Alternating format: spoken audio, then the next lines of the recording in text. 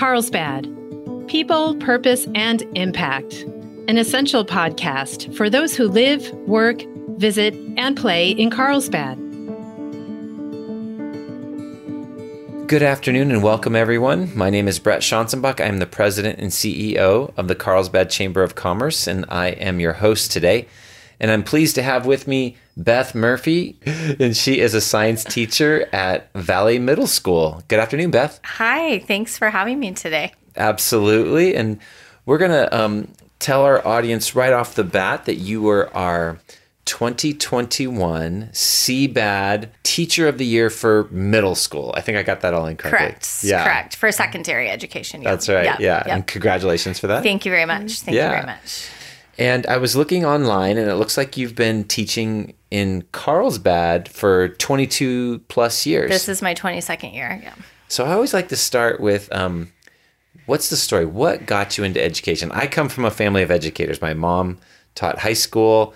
Both of my sisters became teachers. My brother-in-law is a principal. And there's usually some kind of story behind that. So what's your story? What got you into it? I actually didn't decide I wanted to be a teacher till I was kind of finishing college. I was I changed my major 5 different times, but science was kind of what I ended up leaning towards. And, I was a biology major and geology major, and then a combination of the two.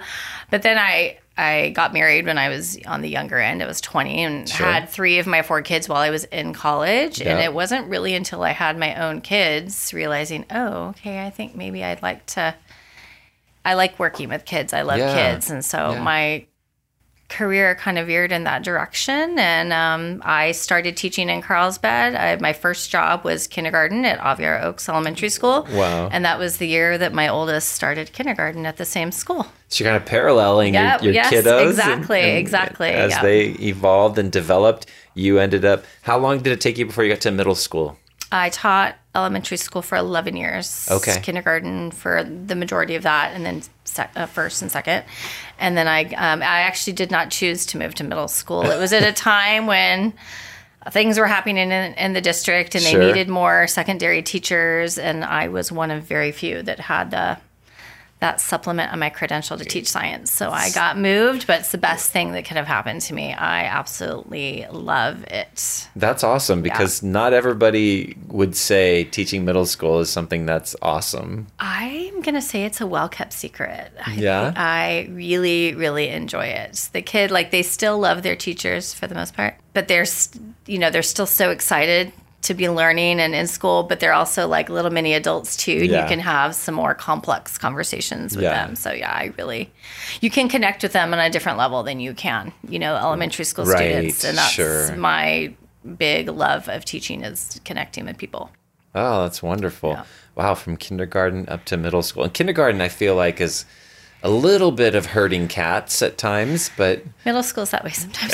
At times it feels that way, but kindergarten, you always dreaded the first rainy day because, nobody knew how to zip up a jacket, let alone put on a jacket by themselves. And so, it's a lot of that, but middle school, not so much. Yeah. So why the passion for science? Why science? What's there? I just always loved science myself. My strengths in school were science and math. Mm-hmm. And then I got into taking bio classes when I was in college, and then I took a geology class as well, and I really liked it. And then I got offered a scholarship if I switched my major to geology. I'm like, okay, I really like that. Mm-hmm. And so now the 7th grade science content happens to be mostly geology and biology related. So it's like come full circle. It's worked out quite well. Yeah, science has just always been a passion of mine.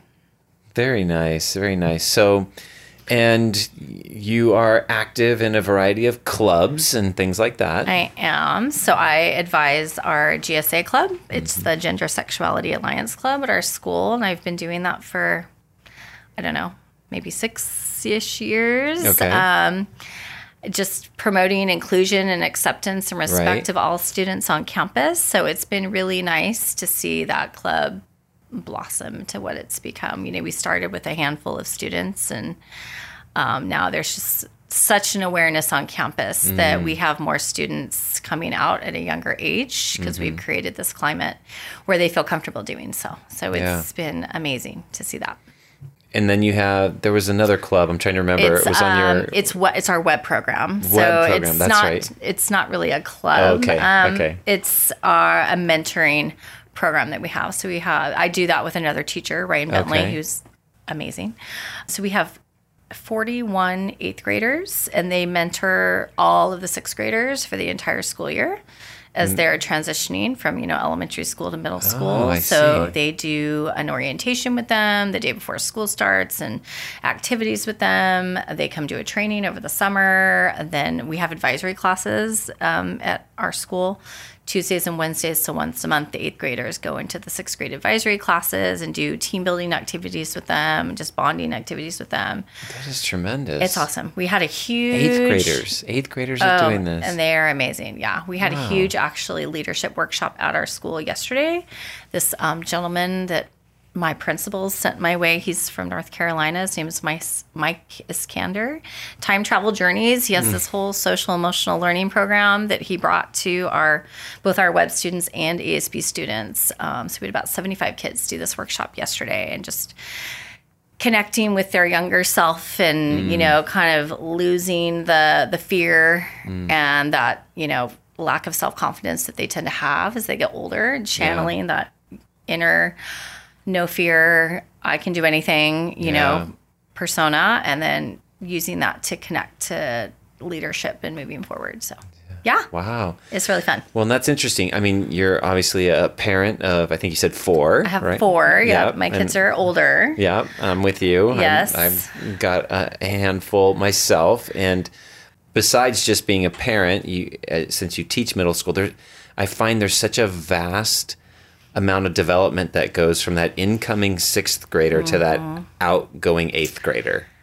It is insane how those kids change in those 3 years, because they kind of those, like, we just had an orientation for the current 5th graders. Each elementary school came, and they do a little tour and all that, and they just seem so little. And then these 8th graders are just so mature and huge, and I don't know. It's just like just even the difference in size. Yes, is like, oh my gosh, how does that? I don't know. Yeah, they grow a lot. all the changes they go through. It's yes, and that's been a rough road for them to navigate the last. Yeah. I mean, it's always is, but the last couple of years especially has been difficult. And we're going to pick up on that in just a second. Okay. We're going to take a quick pause. We've been talking with Beth Murphy. She is a middle school teacher at Valley Middle School. And we're going to come back and talk about the challenges that everybody's experienced, but that the school's experienced over the last couple of years with COVID. Yeah, you were just teasing up a really great topic. These middle schoolers go through so much change and development during these years, and then they had to go through it, under just very unique, unprecedented circumstances. Very much so. Behind computer screens and behind masks and all these different things. So talk a little bit about what that was like and what you saw. It was really, really interesting, teaching from home for, we did that for a year and a half or whatever. And so many of the kids, for various reasons, they don't turn their camera on or their microphone on, and and we couldn't make them do so, because some kids, they were literally attending class in their closet because that's the quietest place they could find, because they've got like 6 other siblings at home, and so most of the day, I think a lot of teachers would agree, we felt like we were talking to ourselves all day, and trying to. I don't know, but then at the same time, the vast majority did their work. That's great. They'd communicate through chat. Yeah. And but then when we came back to school, it was like they kind of forgotten how to communicate with each other and to get them to get into small groups and have actual conversation. Yeah. Was a challenge, but we've worked through it, and we're getting back to some normal communication. So had to kind of relearn that normal social interaction in a dynamic of a classroom. I didn't even think of that. And there's, I mean, it's really interesting. You know, we keep thinking like, okay, any day now we're going to be getting back to like normal, you know, pre-COVID normal. I don't think I don't know that we'll ever get back there because they're just different human beings now, and the way they interact with their education, and it's just different. Yeah, it's a new normal, and it's not all bad. Right, you know, there's definitely some positives, and that's a great point because there's some things that I think evolve. I know in our world, in our business world, there's some technologies and some pieces that definitely came out of it that are going to be with us long term. Right. That we probably wouldn't have morphed to. Right. Definitely wouldn't have morphed as quickly, but might not have ever morphed to. Share some things that you've seen that have come out of it that could be... The technology piece, for sure. I mean, you know, we definitely integrated technology, but not to the level that we do now. And the kids seem to really... They like it because that's their world. I mean, they're on technology at all times. And, you know, we thought that they'd be tired of being on their Chromebook all the time. And not so. It helps them stay more organized. They're not losing assignments. And so that's definitely a positive. And So as you and I sit here, I know by the time our listeners hear this, it might be a few weeks from now, but as you and I sit here, it's only been... I believe, correct me if I'm wrong, but I believe it's only been about 2 weeks-ish since the mask mandate for schools was kind of lifted. What was the experience that you saw in your classrooms when that change happened? When the change happened? When the masks were allowed to come off. A lot of kids really excited. Yeah. You know, but then, you know, some also... nervous about that. Sure. And, you know, we still have some kids wearing masks. You know, there's a handful in each class. A lot of the teachers still wear masks, myself included. You know, I'm just going to kind of like see how it plays out and, you know, see how it goes. But I would say that the students have been very respectful of each other's choices. Yeah, good. Which has been nice. And we talked about that a lot prior to, you know, making sure that, you know, yes, you can take your mask off, you know, but if someone else chooses to keep it on, you know, that's their personal choice, and we want to be respectful. So that's been, I've been pleasantly surprised that I have not, at least anyway, noticed any issues with that. Yeah, that's good. Which goes back to what you were talking about earlier. I mean, respecting everybody, and you know, that's one of the things they've kind of had to relearn. You know, it's how to be respectful in a social space. You know, whether it's inside the classroom or outside the classroom. That's definitely something that there's still some work to be done there. Sure. But you know, it's just the dynamic of the situation. It's not anyone's fault. It's not their fault. It's just, you know, we're in a very unconventional learning space for too long. An extended, too long. Too long, for sure. You know, and again, and that's not anyone's fault either. It just is what it is. But it's been a challenge for a lot of them to get back and feel comfortable in that social space and kind of know where they fit.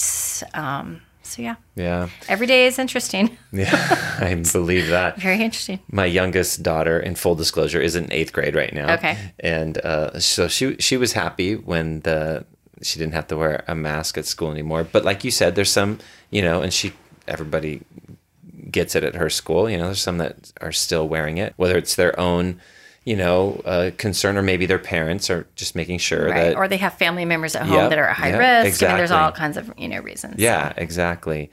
So I'm curious for you as a teacher, because I know for us as parents and, you know, with our kids in school, when the whole world was remote, you know, I was having to work remote and the kids are doing school remote. We tried to take a little bit of advantage of it because we're like, well, we can do remote from anywhere. And we took off and did a couple of trips. There were some definite silver linings. Yeah. Yes. No, I am guilty of that as well. I taught from Tennessee, and I taught from Oregon, and taught from Arizona, taught from Hawaii. So why not? Right? I mean, if you have to teach remotely. That's awesome. That definitely was a positive. Yeah, for sure, definitely a positive. But I am happy to be back in the classroom. Yes, it's way better all around for everyone to be back in the classroom. Just, I mean, we as teachers, I'm assuming, I'm not just speaking for myself, but like we were craving that connection with people, which I know the kids were. Yeah. And we see it still, the effects, the after effects of that, the increased anxiety and depression and all that. And like, as, adults, we, I know loads of people who as adults were, experiencing those things as well. So even though it was nice to be able to travel around and teach, I'm happy to be back in person, face to face. Yes. I mean, we are relational animals. Yes, we are. Very much so. Yeah. Mm-hmm. So no, I totally get that with the seeing those after effects, so to speak, that keep lingering. But hopefully, knock on wood, we don't see a massive resurgence here that requires anything. Yeah. I hope not. Like what we went through, especially in 2020. But so we're getting towards the tail end of this school year, and what's the most exciting thing coming up that you have on the horizon? In regards to work and just anything in general, a spring break is really exciting that's coming up. I love it. I think 3 weeks. Counting the days. I have a trip planned to Scotland with my husband. Oh, fantastic. You're really looking forward to it. Way excited. Yes. Yeah. Way excited. As the son of a high school teacher, I knew at a young age that the teachers anticipated the breaks way more than the students did. And of course, as kids, it's hard to, because you're like, oh, we're going to be on summer break or whatever. And no idea what the perspective was from the flip side. Right. But being the kid of a teacher, I knew. Very excited. Very, very excited. It's interesting, though, you say, though, that, and yes, I would say most kids are typically very excited for those breaks, but some of them aren't, which we're kind of discovering because, at home isn't necessarily super awesome. So. Well, and then coming off the isolation that they've had, and now being around people, I can see they're not ready for that break in this kind of scenario.